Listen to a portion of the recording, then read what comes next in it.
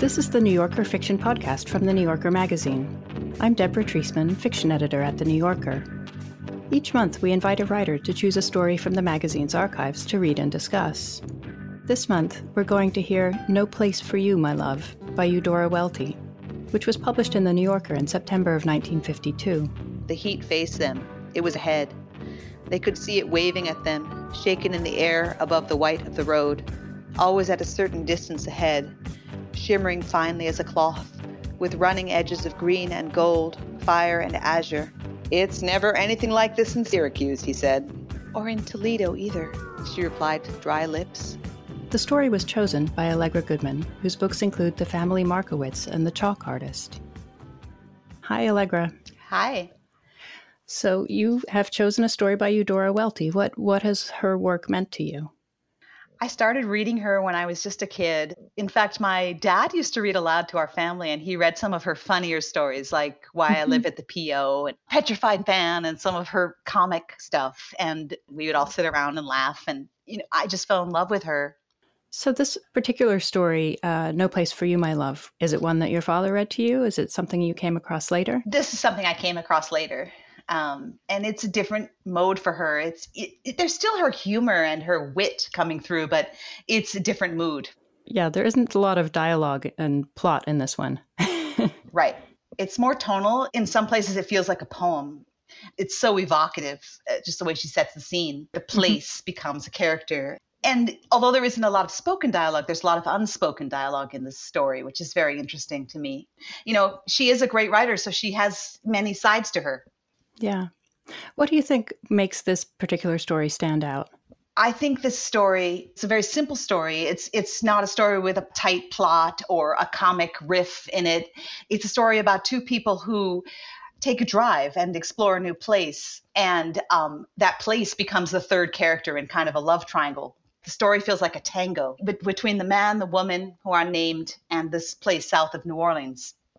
This is a story that feels Chekhovian in a way. If anyone has read a story called Lady with a Lapdog, about a man and a woman encountering each other in an unfamiliar place in Yalta, it has that kind of modernist, very subtle, very wry, very poignant tone to it that Chekhov had. And it also makes me think that great story writers like Alice Munro learned a lot from Eudora Welty.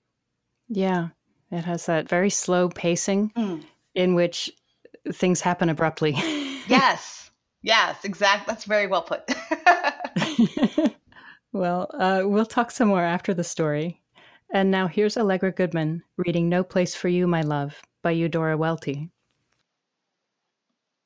No place for you, my love.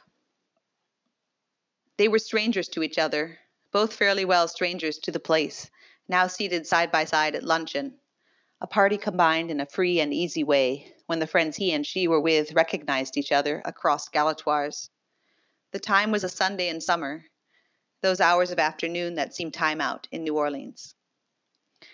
The moment he saw her little, blunt, fair face, he thought that here was a woman who was having an affair. It was one of those odd meetings when such an impact is felt that it has to be translated at once into some sort of speculation. With a married man, most likely, he supposed, slipping quickly into a groove. He was long married, and feeling more conventional then in his curiosity as she sat there, leaning her cheek on her hand, looking no further before her than the flowers on the table, and wearing that hat. He did not like her hat, any more than he liked tropical flowers. It was the wrong hat for her, thought this Eastern businessman, who had no interest whatever in women's clothes, and no eye for them. He thought the unaccustomed thing crossly.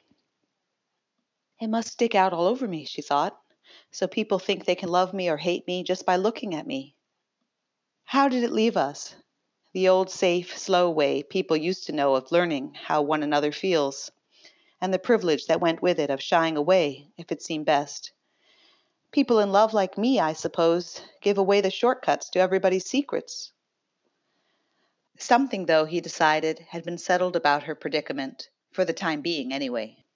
The parties to it were all still alive, no doubt.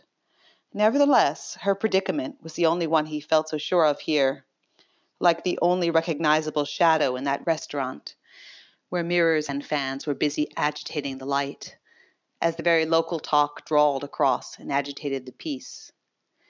The shadow lay between her fingers, between her little square hand and her cheek, like something always best carried about the person. Then suddenly, as she took her hand down, the secret fact was still there. It lighted her. It was a bold and full light, shot up under the brim of that hat, as close to them all as flowers in the center of the table. Did he dream of making her disloyal to that hopelessness that he saw very well she'd been cultivating down here? He knew very well that he did not. What they amounted to was two northerners keeping each other company. She glanced up at the big gold clock on the wall and smiled. He didn't smile back. She had that naive face that he associated for no good reason with the Middle West. Because it said, "Show me," perhaps. It was a serious, now watch out, everybody face, which orphaned her entirely in the company of these Southerners. He guessed her age, as he could not guess theirs, 32. He himself was further along. Of all human moods, deliberate imperviousness may be the most quickly communicated. It may be the most successful, most fatal signal of all. And two people can indulge in imperviousness as well as in anything else. "You're not very hungry either," he said. The blades of fan shadows came down over their two heads as he saw inadvertently in the mirror, with himself smiling at her now like a villain. His remark sounded dominant and rude enough for everybody present to listen back a moment. It even sounded like an answer to a question she might have just asked him. The other women glanced at him. The Southern look, Southern mask of life is a dream irony, which could turn to pure challenge at the drop of a hat. He could wish well away. He liked naivete better. "I find the heat down here depressing," she said, with the heart of Ohio in her voice. "Well, I'm in somewhat of a temper about it too," he said. They looked with grateful dignity at each other. "I have a car here just down the street," he said to her as the luncheon party was rising to leave, all the others wanting to get back to their houses and sleep. "If it's all right with, have you ever driven down south of here?" Out on Bourbon Street, in the bath of July, she asked at his shoulder. "South of New Orleans? I didn't know there was any south to here. Does it just go on and on?" She laughed and adjusted the exasperating hat to her head in a different way. It was more than frivolous. It was conspicuous, with some sort of glitter or flitter tied in a band round the straw and hanging down. "That's what I'm going to show you." "Oh, you've been there?" "No." His voice rang out over the uneven, narrow sidewalk and dropped back from the walls. The flaked-off colored houses were spotted like the hides of beasts, faded and shy, and were hot as a wall of growth that seemed to breathe, flower-like, down on them as they walked to the car parked there. "It's just that it couldn't be any worse. We'll see." "All right, then," she said, "we will." So their actions reduced to amiability, they settled into the car, a faded red Ford convertible with a rather threadbare canvas top, which had been standing in the sun for all those lunch hours. "It's rented," he explained. "I asked to have the top put down and was told I'd lost my mind." "It's out of this world, degrading heat," she said, and added, "Doesn't matter." The stranger in New Orleans always sets out to leave it as though following the clue in a maze. They were threading through the narrow and one-way streets, past the pale violet bloom of tired squares, the brown steeples and statues, the balcony with the live and probably famous black monkey dipping along the railing as over a ballroom floor, past the grillwork and the lattice work to all the iron swans painted flesh color on the front steps of bungalows outlying. Driving, he spread his new map and put his finger down on it. At the intersection marked Araby, where their road led out of the tangle, and he took it, a small Negro seated beneath a black umbrella astride a box chalked shoe shine, lifted his pink and black hand and waved them languidly goodbye. She didn't miss it and waved back. Below New Orleans, there was a raging of insects from both sides of the concrete highway, not quite together, like the playing of separated marching bands. The river and the levee were still on her side, waste and jungle and some occasional settlements on his, poorhouses. Families bigger than housefuls thronged the yards. His nodding, driving head would veer from side to side, looking and almost lowering. As time passed and the distance from New Orleans grew, girls ever darker and younger were disposing themselves over the porches and the porch steps, with jet black hair pulled high, and ragged palm leaf fans rising and falling like rafts of butterflies. The children running forth were nearly always naked ones.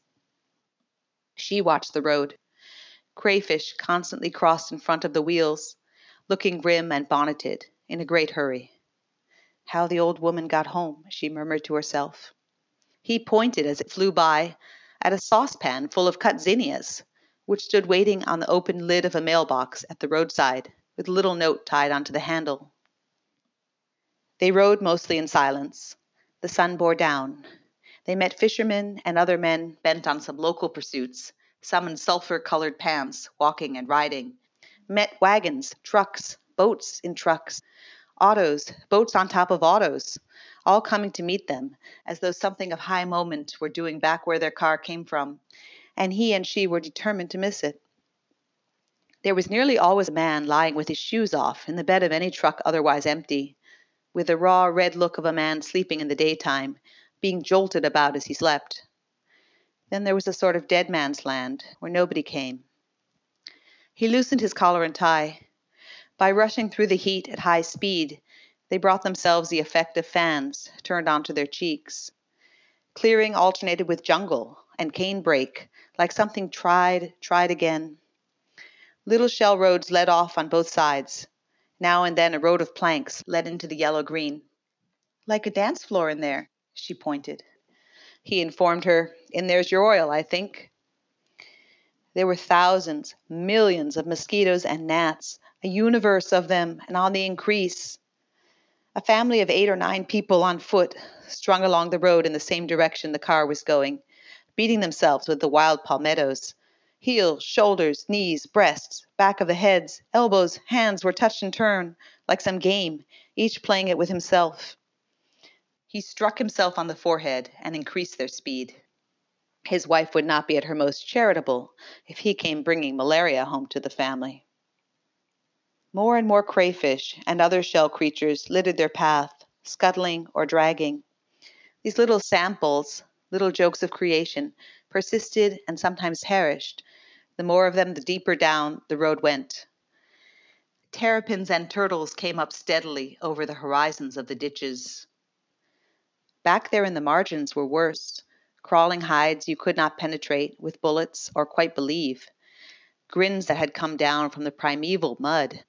"Wake up!" Her northern nudge was very timely on his arm. They had veered toward the side of the road. Still driving fast, he spread his map. Like a misplaced sunrise, the light of the river flowed up. They were mounting the levee on a little shell road. "Shall we cross here?" he asked politely. He might have been keeping track over years and miles of how long they could keep that tiny ferry waiting. Now skidding down the levee's flank, they were the last-minute car, the last possible car that could squeeze on. Under the sparse shade of one willow tree, the small, amateurish-looking boat slapped the water, as expertly he wedged on board.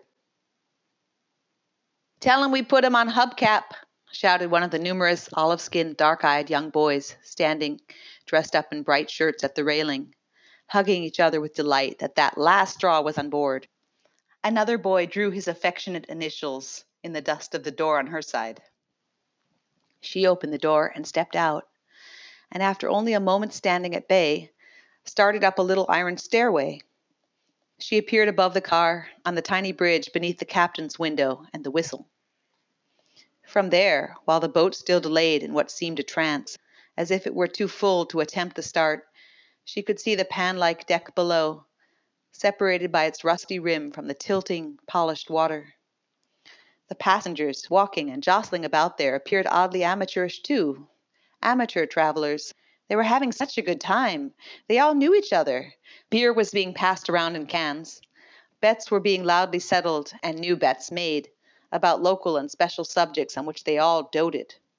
One red-haired man, in a burst of wildness, even tried to give away his truckload of shrimp to a man on the other side of the boat. Nearly all the trucks were full of shrimp, causing taunts and then protests of "they good," from the giver. The young boys leaned on each other, thinking of what next, rolling their eyes absently. A radio pricked the air behind her. Looking like a great tomcat just above her head, the captain was digesting the news of a fine stolen automobile. At last, a tremendous explosion burst. The whistle. Everything shuddered in outline from the sound. Everybody said something. Everybody else. They started with no perceptible motion, but her hat blew off. It went spiraling to the deck below, where he, thank heaven, sprang out of the car and picked it up. Everybody looked frankly up at her now, holding her hands to her head. The little willow tree receded as its shade was taken away. The heat was like something falling on her head. She held the hot rail before her. It was like riding a stove. Her shoulders dropping, her hair flying, her skirt buffeted by the sudden strong wind, she stood there, thinking they all must see that with her entire self all she did was wait. Her set hands, with the bag that hung from her wrist and rocked back and forth, all three seemed objects bleaching there, belonging to no one. She could not feel a thing in the skin of her face. Perhaps she was crying, and not knowing it. She could look down and see him just below her, his black shadow, her hat, and his black hair. His hair in the wind looked unreasonably long and rippling. Little did he know that from here it had a red undergleam like an animal's. When she looked up and outward, a vortex of light drove through and over the brown waves like a star in the water. He did, after all, bring the retrieved hat up the stairs to her. She took it back wordlessly and held it to her skirt. What they were saying below was more polite than their searchlight faces. "Where you think he come from, that man?" "I bet he come from Lafitte." "Lafitte? What you bet, eh?" All crouched in the shade of trucks, squatting and laughing. Now his shadow fell partly across her. The boat had jolted into some other strand of current. Her shaded arm and shaded hand felt pulled out from the blaze of light and water, and she hoped humbly for more shade for her head. It had seemed so natural to climb up and stand in the sun. The boys had a surprise, an alligator on board. One of them pulled it by a chain around the deck, between the cars and trucks, like a toy, a hide that could walk. He thought, well, they had to catch one sometime.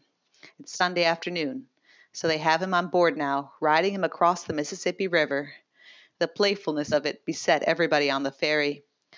The hoarseness of the boat whistle, commenting briefly, seemed part of the general appreciation. "Who want to wrestle him? Who want to, eh?"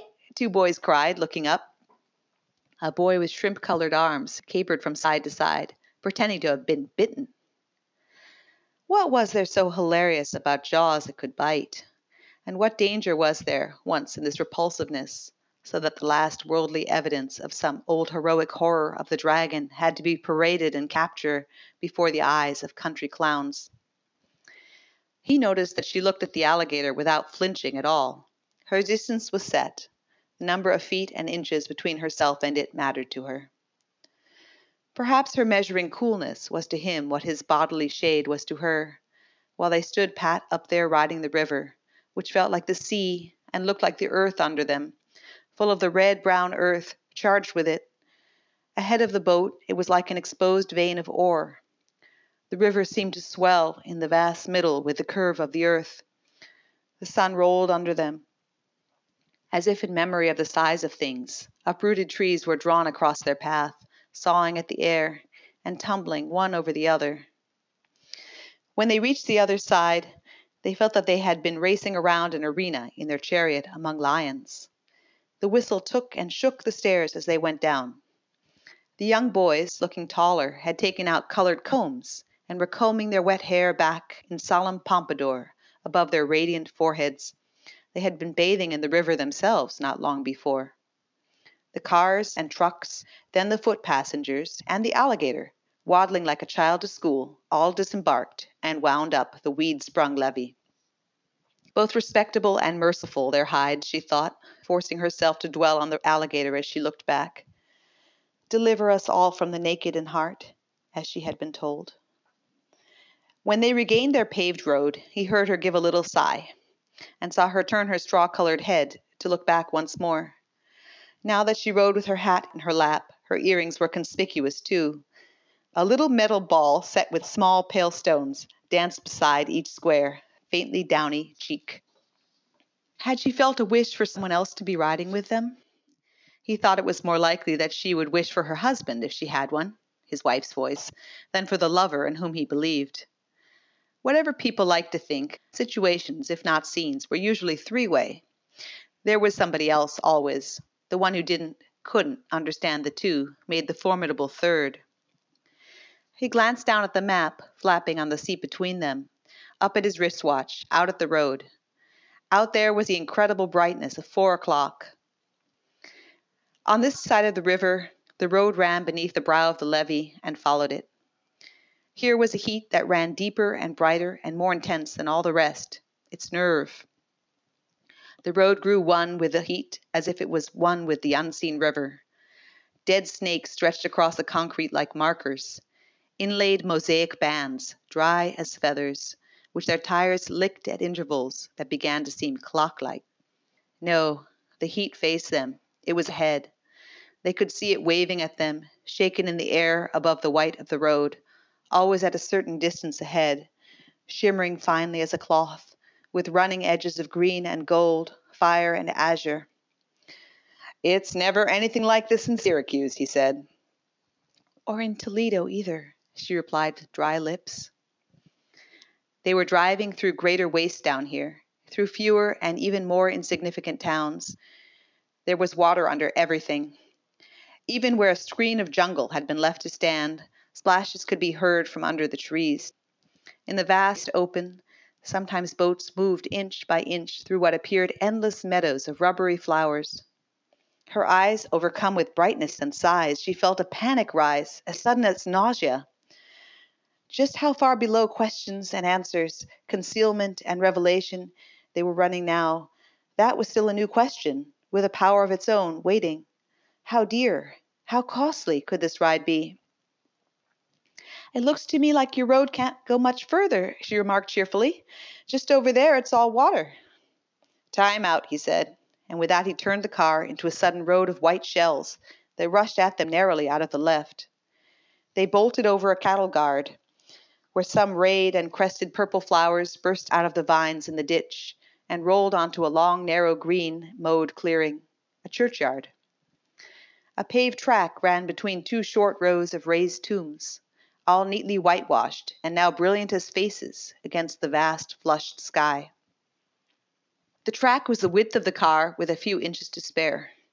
He passed between the tombs slowly, but in the manner of a feet. Names took their places on the walls, slowly at a level with the eyes. Names as near as the eyes of a person stopping in conversation, and as far away in origin and in all their music and dead longing as Spain. At intervals were set packed bouquets of zinnias, oleanders, and some kind of purple flowers, all quite fresh, in fruit jars, like nice welcomes on bureaus.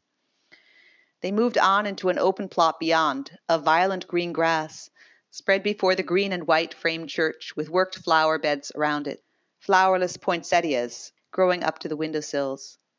Beyond was a house, and left on the doorstep of the house a fresh-caught catfish the size of a baby, a fish wearing whiskers and bleeding.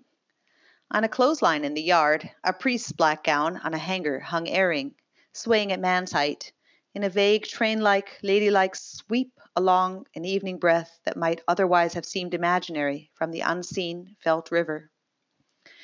With the motor cut off, with the raging of the insects about them, they sat looking out at the green and white and black and red and pink as they leaned against the sides of the car. "What is your wife like?" she asked. His right hand came up and spread, iron, wooden, manicured. She lifted her eyes to his face. He looked at her like that hand. Then he lit a cigarette, and the portrait and the right-hand testimonial it made were blown away. She smiled, herself as unaffected as if by some stage performance, and he was annoyed in the cemetery. They did not risk going on to her husband, if she had one. Under the supporting posts of the priest's house, where a boat was, solid ground ended, and palmettos and water hyacinths could not wait to begin. Suddenly the rays of the sun from behind the car reached that lowness and struck the flowers.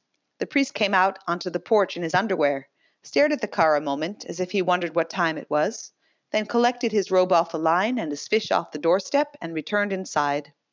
Vespers was next for him. After backing out between the tombs, he drove on, still south, in the sunset. They caught up with an old man walking in a sprightly way in their direction, all by himself, wearing a clean, bright shirt printed with a pair of palm trees, fanning green over his chest. It might better be a big colored woman's shirt, but she didn't have it. He flagged the car with gestures like hoops. "You're coming to the end of the road," the old man told them. He pointed ahead, tipped his hat to the lady, and pointed again. "End of the road." They didn't understand that he meant take me. They drove on. "If we go any further, it'll have to be by water. Is that it?" he asked her, hesitating at this odd point. "You know better than I do," she replied politely. The road had for some time ceased to be paved. It was made of shells. It was leading into a small, sparse settlement, like the others a few miles back, but with even more of the camp about it. On the lip of the clearing, directly before a green willow blaze with the sunset gone behind it, the row of houses and shacks faced out on broad, colored, moving water that stretched to reach the horizon and looked like an arm of the sea. The houses on their shaggy posts, patchily built, some with plank runways instead of steps, were flimsy and alike, and not much bigger than the boats tied up at the landing. "Venice," she heard him announce, and he dropped the crackling map in her lap. They rolled down the brief remainder. The end of the road. She could not remember ever seeing a road simply end. Was a spoon shape, with a tree stump in the bowl to turn around by. Around it he stopped the car, and they stepped out, feeling put down in the midst of a sudden vast pause or subduement that was like a yawn. They made their way on foot toward the water, where at an idle-looking landing men in twos and threes stood with their backs to them. The nearness of darkness, the still uncut trees, bright water partly under a sheet of flowers, shacks, silence, dark shapes of boats tied up, then the first sounds of people just on the other side of thin walls, all this reached them. Mounds of shells like day-old snow, pink-tinted, lay around a central shack with a beer sign on it. An old man up on the porch there sat holding an open newspaper, with a fat white goose sitting opposite him on the floor. Below in the now shadowless and sunless open, another old man, with a colored pencil bright under his hat brim, could still see to mend a sail. Just beyond the trees, enormous, tangerine-colored, it was going solidly up. Other lights just striking into view, looking farther distant, showed moss shapes hanging or slipped and broke match-like on the water that so encroached upon the rib of ground they were standing on. There was a touch at her arm, his, accidental. "We're at the jumping-off place," he said. She laughed, having thought his hand was a bat, while her eyes rushed downward toward a great pale drift of water hyacinths, still partly open, flushed and yet moonlit, level with her feet, through which paths of water for the boats had been hacked. She drew her hands up to her face under the brim of her hat. Her own cheeks felt like the hyacinths to her, all her skin still full of too much light and sky, exposed. The harsh vesper bell was ringing. "I believe there must be something wrong with me that I came on this excursion to begin with," she said, as if he had already said this and she were merely in hopeful, willing, maddening agreement with him. He took hold of her arm and said, "Oh, come on. I see we can get something to drink here at least." But there was a beating, muffled sound from over the darkening water. One more boat was coming in, making its way through the tenacious, tough, dark flower traps by the shaken light of what first appeared to be torches. He and she waited for the boat as if on each other's patience. As if borne in on a mist of twilight or a breath, a horde of mosquitoes and gnats came singing and striking at them first. The boat bumped. Men laughed. Somebody was offering somebody else some shrimp. Then he might have cocked his dark city head down at her. She did not look up at him, only turned when he did. Now the shell mounds, like the shacks and trees, were solid purple. Lights had appeared in the not quite true window squares. A narrow neon sign, the lone sign, had come out in bright blush on the beer shack's roof. Baba's place. A light was on the porch. The barn-like interior was brightly lit and unpainted, looking not quite finished, with a partition dividing it. One of the four card players at a table in the middle of the floor was a newspaper reader. The paper was in his pants pocket. Midway along the partition was a bar, in the form of a pass-through to the other room, with a varnished second-hand fretwork overhang. He and she crossed the floor and sat alone there on wooden stools. An eruption of humorous signs, newspaper cutouts and cartoons, razor blade cards, and personal messages of significance to the owner or his friends decorated the overhang, framing where Baba should have been but wasn't. Through there came a smell of garlic and cloves and red pepper. A blast of hot cloud escaped from a cauldron they could see now on a stove at the back of the other room. A massive back, presumably female, with a twist of gray hair on top, stood with a ladle akimbo. A young man joined her, and with his fingers stole something out of the pot and ate it. At Baba's they were boiling shrimp. When he got ready to wait on them, Baba strolled out to the counter, young, black-headed, and in very good humor. "Coldest beer you've got. And food? What will you have?" "Nothing for me, thank you," she said. "I'm not sure I could eat after all." "Well, I could," he said, shoving his jaw out. Baba smiled. "I want a good, solid ham sandwich." "I could have asked him for some water," she said after he had gone. While they sat waiting, it seemed very quiet. The bubbling of the shrimp, the distant laughing of Baba, and the slap of cards, like the beating of moths on the screens, seemed to come in fits and starts. The steady breathing they heard came from a big rough dog asleep in the corner. But it was bright. Electric lights were strung riotously over the room from a kind of spider web of old wires in the rafters. One of the written messages tacked before them read, "Joe, at the boy." It looked very yellow, older than Baba's place. Outside, the world was pure dark. Two little boys, almost alike, almost the same size, and just cleaned up, dived into the room with a double bang of the screen door and circled around the card table. They ran their hands into the men's pockets. "Nickel for some pop! Nickel for some pop! Go away and let me play you." They circled round and shrieked at the dog, ran under the lid of the counter, and raced through the kitchen and back, and hung over the stools at the bar. One child had a live lizard on his shirt, clinging like a breastpin, like lapis lazuli. Bringing in a strong odor of geranium talcum, some men had come in now, all in bright shirts. They drew near the counter or stood and watched the game. When Baba came out bringing the beer and sandwich, "Could I have some water?" she greeted him. Baba laughed at everybody.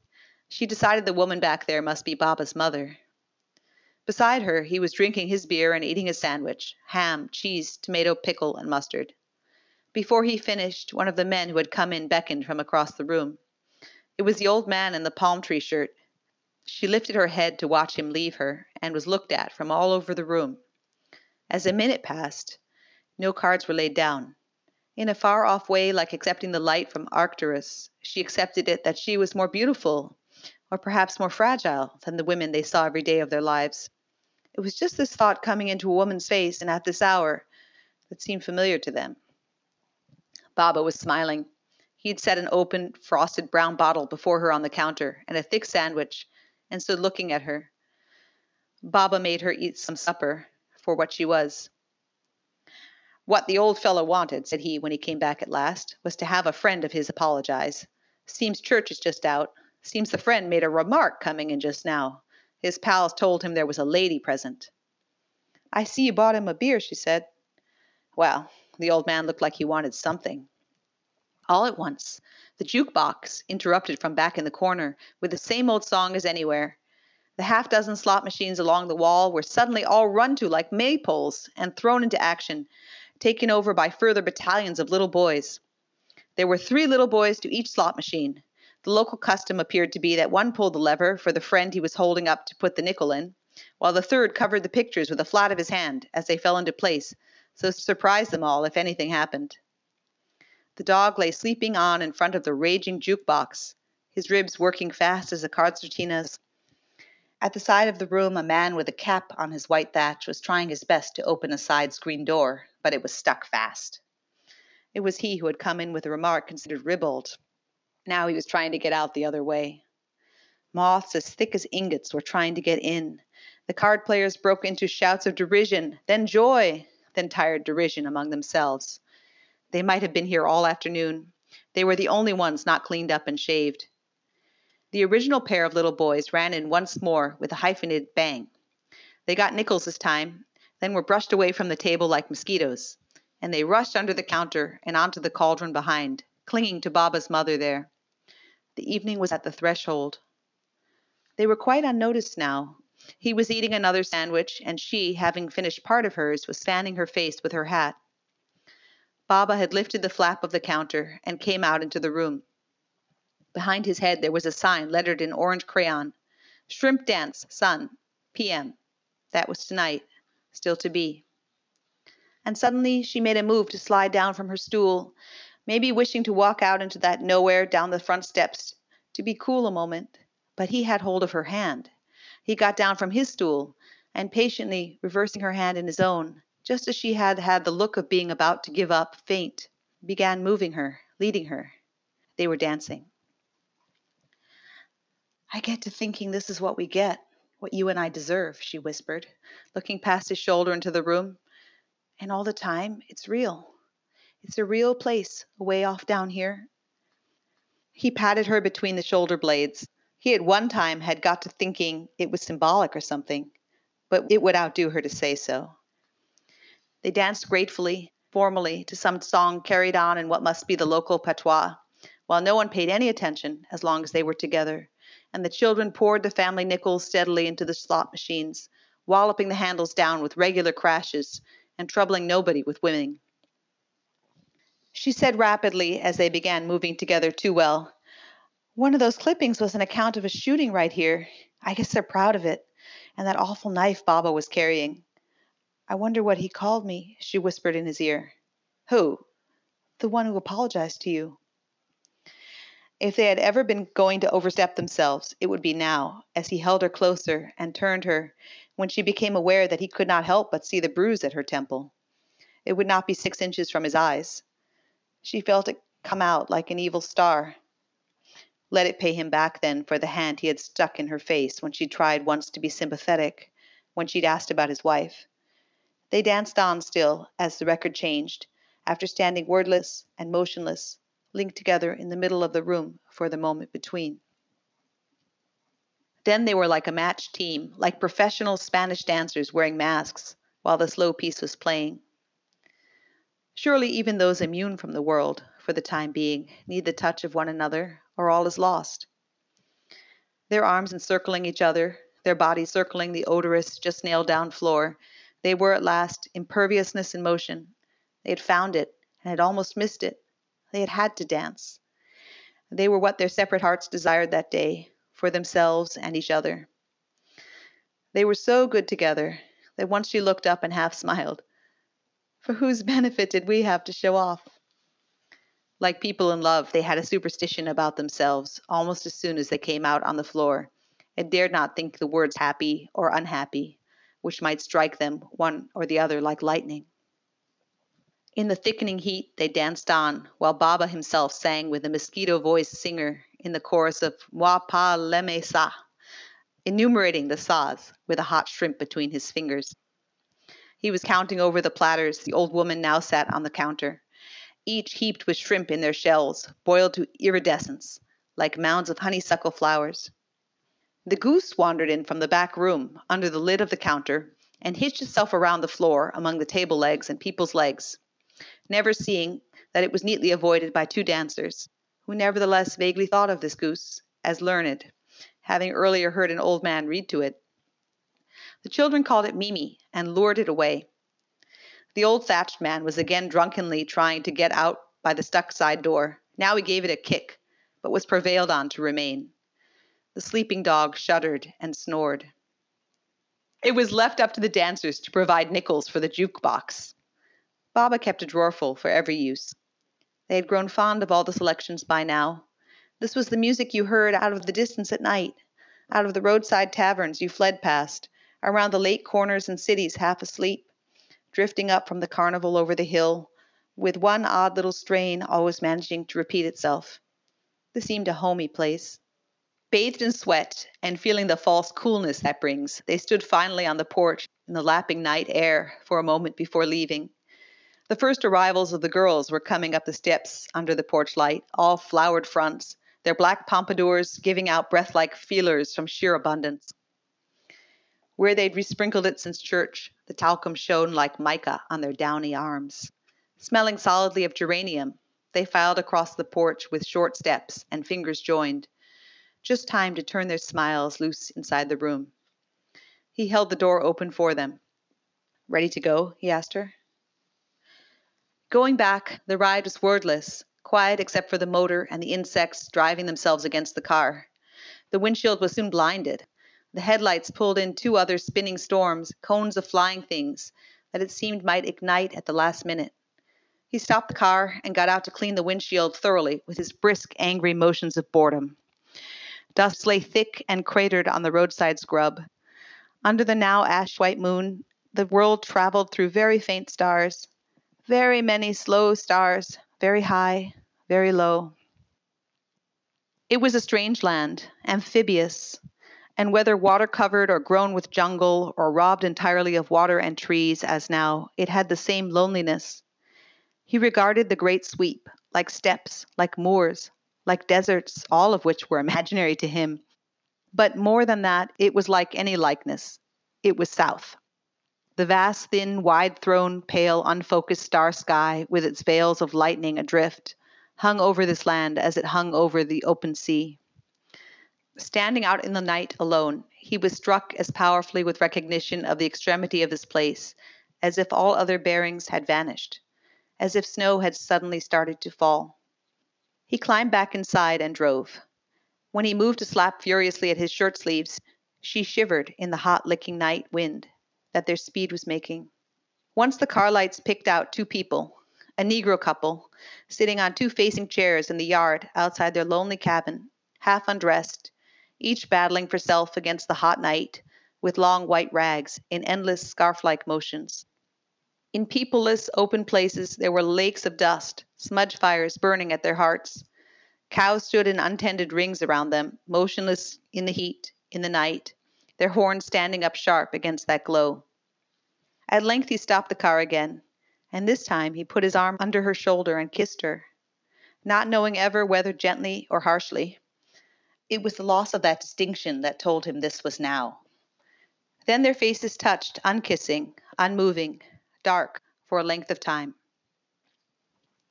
The heat came inside the car and wrapped them still, and the mosquitoes had begun to coat their arms and even their eyelids. Later, crossing a large open distance, he saw at the same time two fires. He had the feeling that they had been riding for a long time across a face, great, wide, and upturned. In its eyes and open mouth were those fires they had had glimpses of, where the cattle had drawn together. A face, a head, far down here in the south, south of south, below it. A whole giant body sprawled downward then, on, always, constant as a constellation or an angel. Flaming and perhaps falling, he thought. She appeared to be sound asleep, lying back flat as a child, with her hat in her lap. He drove on with her profile behind his, for he bent forward to drive faster. The earrings she wore twinkled with their rushing motion in an almost regular beat. They might have spoken like tongues. He looked straight before him and drove on at a speed that for the rented, overheated, not at all new Ford car was demonic. It seemed often now that a barn-like shape flashed by, roof and all outlined in lonely neon, a movie house at a crossroads. The long, white, flat road itself, since they had followed it to the end and turned around to come back, seemed able this far up to pull them home. A thing is incredible, if ever, only after it is told, returned to the world it came out of. For their different reasons, he thought, neither of them would tell this, unless something was dragged out of them. That strangers, they had ridden down into a strange land together, and were getting safely back, by a slight margin perhaps, but margin enough. Over the levee wall now, like an aurora borealis, the sky of New Orleans across the river was flickering gently. This time they crossed by bridge, high above everything, merging into a long, light stream of cars turned cityward. For a time afterward he was lost in the streets, turning almost at random with the noisy traffic until he found his bearing. When he stopped the car at the next sign and leaned forward, frowning to make it out, she sat up straight on her side. It was Araby. He turned the car right around. "We're all right now," he muttered, allowing himself a cigarette. Something that must have been with them all along suddenly then was not. In a moment, tall as panic, it rose, cried like a human, and dropped back. "I never got my water," she said. She gave him the name of her hotel. He drove her there, and he said good night on the sidewalk. They shook hands. Forgive, for just in time he saw she expected it of him. And that was just what she did, forgive him. Indeed, had she waked in time from a deep sleep, she would have told him her story. She disappeared through the revolving door with a gesture of smoothing her hair, and he thought a figure in the lobby strolled to meet her. He got back in the car and sat there. He was not leaving for Syracuse until early in the morning. At length he recalled the reason. His wife had recommended that he stay where he was this extra day so that she could entertain some old unmarried college friends without him underfoot.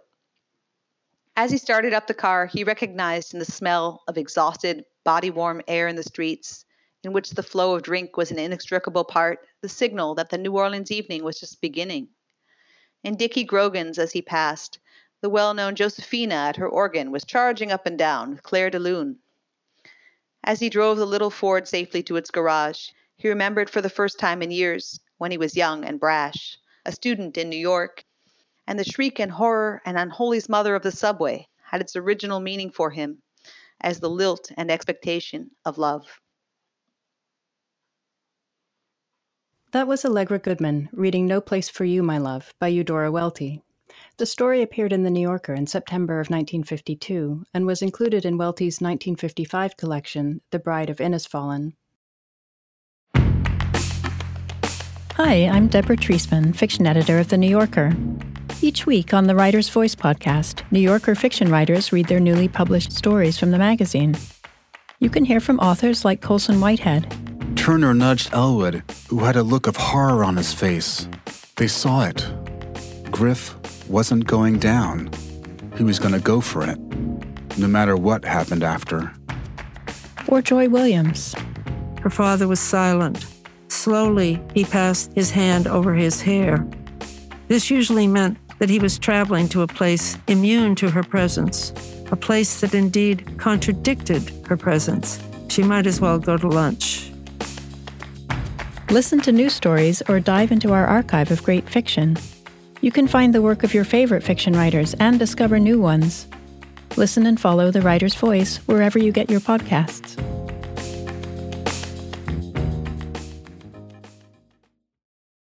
The questions around retirement have gotten tiring. Instead of, have you saved up enough? Shouldn't they be asking, what is it that you love to do? And how can we help you keep doing it? The truth is, you're not slowing down. So your retirement plan should be more of an action plan, a hiking plan, a music plan, a sailing plan.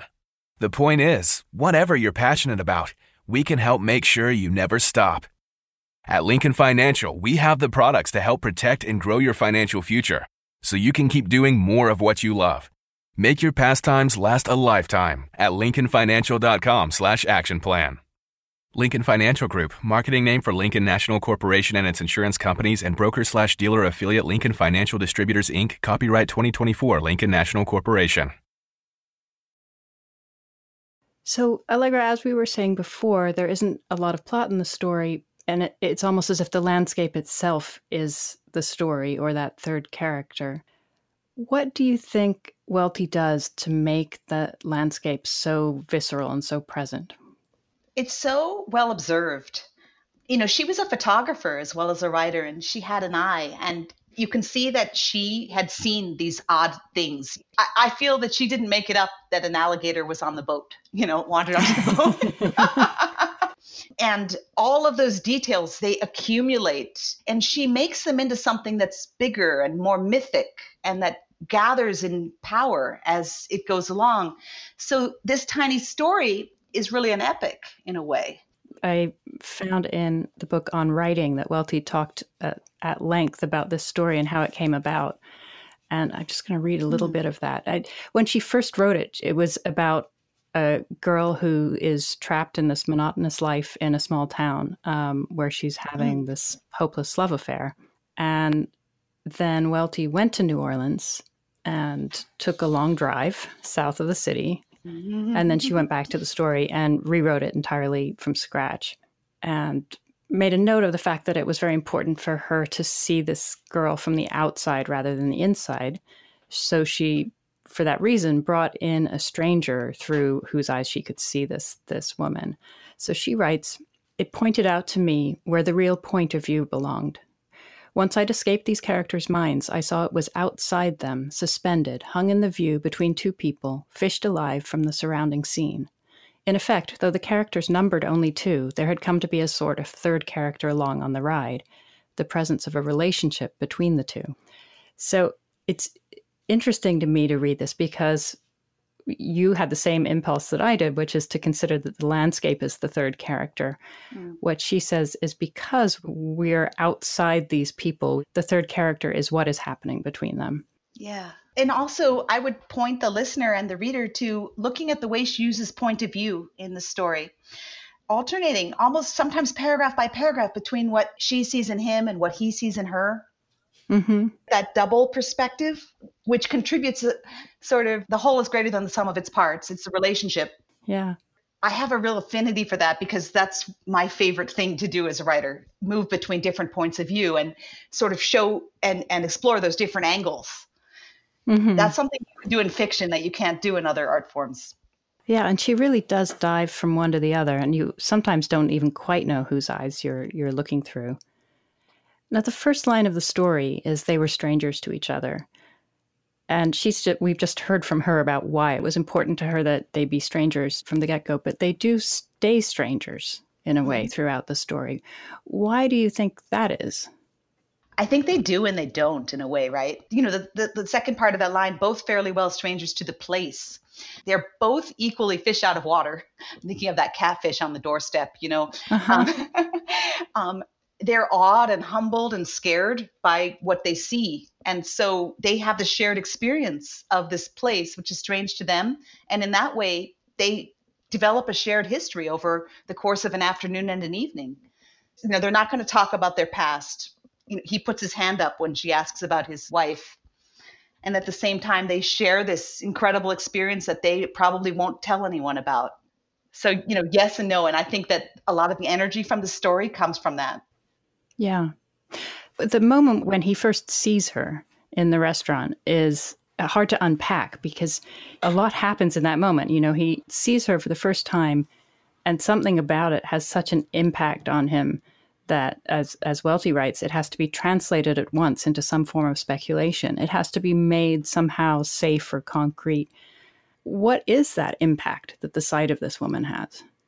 It's not necessarily attraction. Right. He sees an openness about her and a vulnerability about her. He sees that she's involved with somebody. And Welty makes it clear that he's right when she gives the woman's point of view. How did he know? Yeah. She feels embarrassed. It's written all over her face or something. And she says in the beginning that people see something in her to which they either react with love or hate. And his mind has been hate. And he gets cross. He's cross about her hat. Mm-hmm. But he wants to have a conventional response to her. And he knows that the response of that first catching sight of her wasn't a conventional one, that he somehow went beyond what was appropriate in looking at her, which is what she feels too. Yeah. It's a very strange first meeting. And then perhaps that's why they're so cold after that, because there's been this moment of exposure. Yeah, I think that's right. They're trying to sort of protect themselves. And yet she cracks him open a little bit, you know. I think he's a rather jaded, rather conventional, cold, kind of middle-aged businessman. And he goes down there but he feels different at the end, you know. And remember, he does kiss her. But, you know, what did he get out of that kiss? I don't know. You know, was it a genuine impulse of connection? Yeah, that's interesting. I think she leaves that up to the reader to decide. And I don't think it's a very romantic kiss. The romance seems to be around them in the heat and the insects and the music. Yeah. And they surprise themselves by dancing so well together. Yes. They do well there because it's a ritualized form of communication. They don't do well with improv. That's what I think is so interesting. She takes these two characters who are very limited in many ways, especially him, and she takes them on this journey, and you're journeying with them, and you start feeling a sense that they've arrived somewhere when they're dancing together. She's got so many sort of literary traditions going on here. She's got sort of this descent into the underworld in a way, right? She's got the crossing of the river. And you think, this isn't Huck and Jim on the Mississippi. It's not that sense of freedom. Yeah. Oh, it's a little like Conrad. It's sort of Heart of Darkness. But, what's at the end of the river? It's Baba. Yeah. So interesting. Welty has this humor that bubbles up, the sense of the absurd. Another writer this would have been just pretentious and cold and dead. Yeah.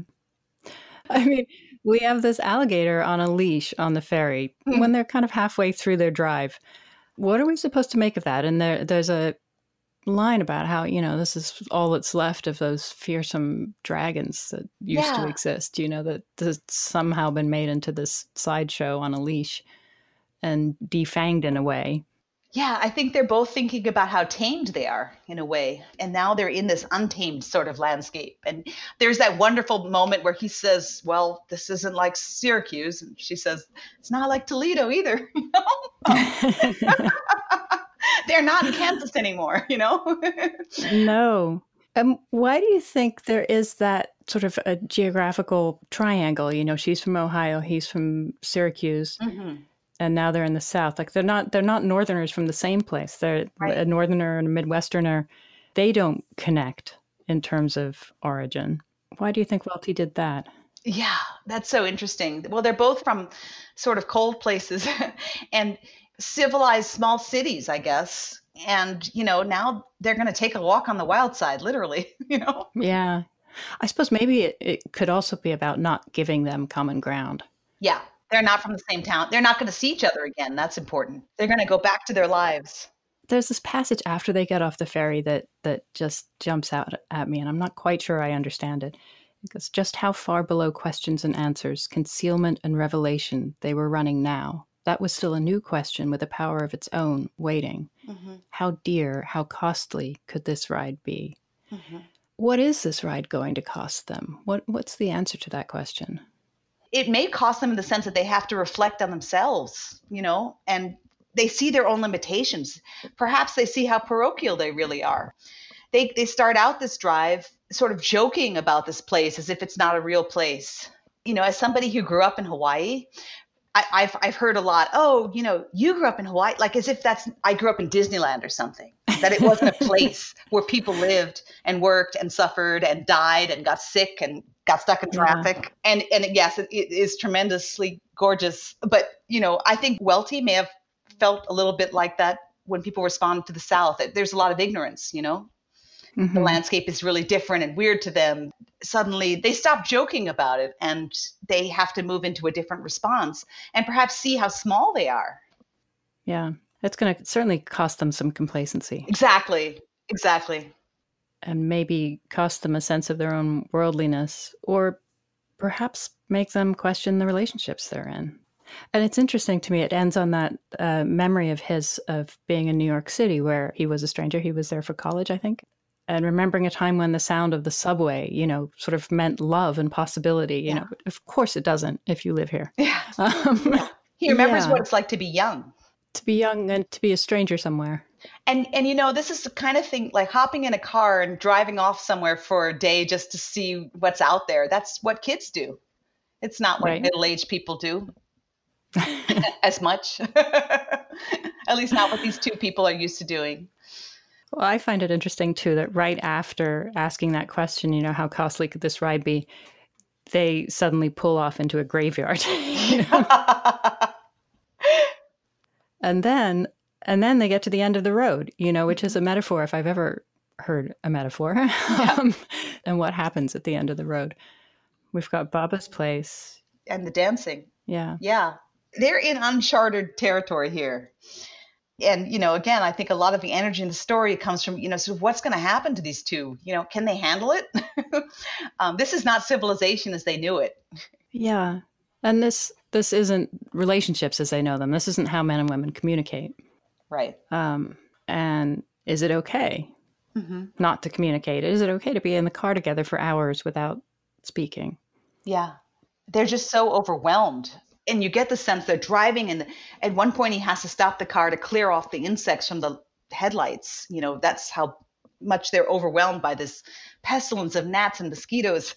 And they're looking around at the people as well as the animals and the creatures, and they're all so foreign to them. I love that moment where the man is walking in the same direction. And he tells them, you're almost at the end of the road. And they don't understand that he's asking for a ride. Yeah. So they just keep going. Thank you, and keep going, Yeah, they don't speak the language at all. No, they miss all the cues around them. Yes. Even in the bar, like they don't really understand the kind of social things that are happening around them. Mm-hmm. They don't understand that, someone's come in and sworn and then everyone's going to ask forgiveness because there's a lady there. And yeah. And meanwhile, there's a goose that wanders in. Right, who she thinks is sort of learned. While they're dancing, she says, oh, okay, now he's going to be able to see the big bruise on my temple. Yeah. What do we think that bruise is from? Yeah, is Welty suggesting that she had been abused in some way or is in a fight or escaping something? And she feels so sort of wounded and vulnerable, which is what he picked up on in the beginning. And she's afraid that he's going to sort of read her history, but she also kind of wants him to, which is interesting as well. So like the landscape around them, which has these sort of hidden depths, they have this veneer of civility and conventionality. And then underneath there's pain, there's disappointment, there's suffering. Each of them has it too. And also that there's a line early in the story about how they're courting imperviousness. Mm-hmm. They want to seem invulnerable to everything around them. Yeah. And that was something Welty picked up on in that essay about the story, where she says the vain courting of imperviousness in the face of exposure is this little story's plot. So in her mind, the plot is about them hiding, trying to hide in vain, I suppose. Yeah. Because they have exposure. They are exposed. And again, I think that's why the dance scene is so important, because they're able to communicate with each other without exposing certain things in a stylized kind of way. As I said, they do well with convention. They're able to adopt this ritualized courtship. But it seems to be a real moment and a sort of magical moment between them. Yeah. And then they get back in the car, and as you said, he pulls over and he's kind of angrily wiping bugs off the window, or doing it with the brisk, angry motions of boredom. Yeah. So suddenly he's bored. Well, they're coming back to the surface in a way, right? And maybe that's why the kiss is this cold, kind of conventional thing. He himself doesn't know if it's gentle or harsh. Yeah. Strange thing not to know. And then they sit there with their faces touching, not kissing, for quite a while, which is a much more intimate thing. Yes. I was almost disappointed when he kissed her. Yeah. In a way, I thought that was anticlimactic. But they're coming back now. They're coming back to their familiar world. To how people behave. Yeah. How normal people behave. Yes. And that's a point that she wanted to make. And it's a really interesting and good point. And then they see those fires, and he has this idea they're driving across a face, and it's the face of a falling, flaming angel. Yeah. So something has fallen. Yeah. Something with maybe mystical potential, or it's hard to know. You get a sense of loss and a sense of revelation, and you get a sense that they're a little scared. She's relieved that they got home safe, right? And I don't think that's just that she was afraid they'd have a car crash. Well, she sleeps through the drive because she can't face it. She's just like, oh, she left it all in the field. And Welty never tells us if she is having an affair. I know from what Welty writes in that essay that she was having an affair, and perhaps it was an unhappy one, and perhaps that's where the bruise comes from. But she decides to leave that a little bit ambiguous there. Yeah, we don't get to know. I would also like to say, when they are in this magical, crazy Baba's place, what does he ask for? A ham sandwich. When they're making shrimp, they're making this crazy shrimp. He won't touch the shrimp. That's what you eat there. You come for the shrimp. And she wants water. She doesn't want a drink. She wants water. Yeah. She doesn't want to drink or eat. And they didn't eat lunch. So, they're two very conservative people. Really. Two conservative people taken completely out of their element, thrown in it together to somehow, find something different. And then they come back and you have a feeling that they're going to make a myth out of this for the rest of their lives. This is going to be a moment in their lives that they're going to remember forever. But they're not going to talk about Nope. it. It's going to be the story not told. Yes. They can't go back to their, lover and their wife and tell this story because it would raise questions. Absolutely. How do you interpret the title? No Place for You, My Love. Yeah, I thought about that. And who's speaking and to whom? Yeah. I was thinking of it two ways. You could read it that there's sort of no place for love, that the title could be addressing love. No place for you, my love. My love has no place in this world. Mm-hmm. Or you could read it as, nope, this is no place for you, my love, my dear. You don't belong down here. It's interesting because it implies someone else is speaking. This is Welty speaking to her characters or us as readers telling them, get out of there, you don't belong there. Yeah, it's a great title. And the story supports, these different interpretations, both of them. I mean, as we were saying at one point, almost every line in the story allows an interpretation, that it's so seeded with ideas and possible thoughts about the characters, about the place, about the landscape. I don't know quite how she maintains that intensity. Yeah, it keeps building. And she's not afraid of being slow. She's not afraid of letting it unfold. So as a reader, it requires a little patience, as you move along, and then it builds and builds in power so that this one story, it's almost like a novel. It's an epic, as I said. It's got this scope, which is so interesting to me, that it could be small and big at the same time. I think that's especially because she's making us fill in the backstory. Mm-hmm. She gives us some little hints, and then we have to do that work of writing the rest of the novel in our minds. Yes. Yes. She leaves those gaps strategically. Yeah. Even whether there actually is someone walking towards the woman when she enters the hotel. Mm-hmm. And of course, they're creating stories about each other, in their minds. Mm-hmm. So that's another thing she's talking about, how we write stories about the people that we're with. Do you think there's other work by Welty that people who really love this story should turn to? Oh, well, I would read Delta Wedding, which is a novella, and look at how she works with heat there. And I would read some of her other short stories and look at her different voices and as I said, the different dimensions of her work. She is funny. She is profound. There's that story, A Death of a Salesman, the story, A Well-Worn Path. And of course, on the podcast, Joyce Carol Oates read her other story, Where's That Voice Coming From? Which is, again, a very different project. Yeah. But I think all of those would be really interesting for people to read. Well, thank you so much, Allegra. Oh, thank you for having me. This was such a pleasure. Eudora Welty's books include The Robber Bridegroom, Delta Wedding, Losing Battles, and The Optimist's Daughter, which won the Pulitzer Prize in 1973. A winner of the Presidential Medal of Freedom, the Order of the South, and the National Medal of the Arts, among many other awards, she died in her hometown, Jackson, Mississippi, in 2001. Allegra Goodman is the author of 2 short story collections and 6 novels, including Catterskill Falls, Intuition, and The Chalk Artist, which was published in 2017. The recipient of a Whiting Writers Award and the Salon Award for Fiction, she lives in Cambridge, Massachusetts. You can download more than 150 previous episodes of the New Yorker Fiction Podcast or subscribe to the podcast for free in the Apple Podcast section of the iTunes Store.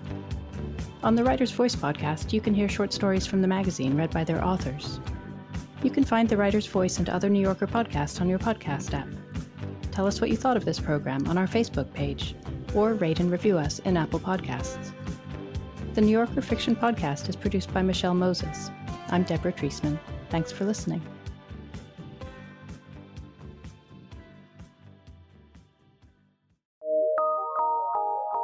From PRX.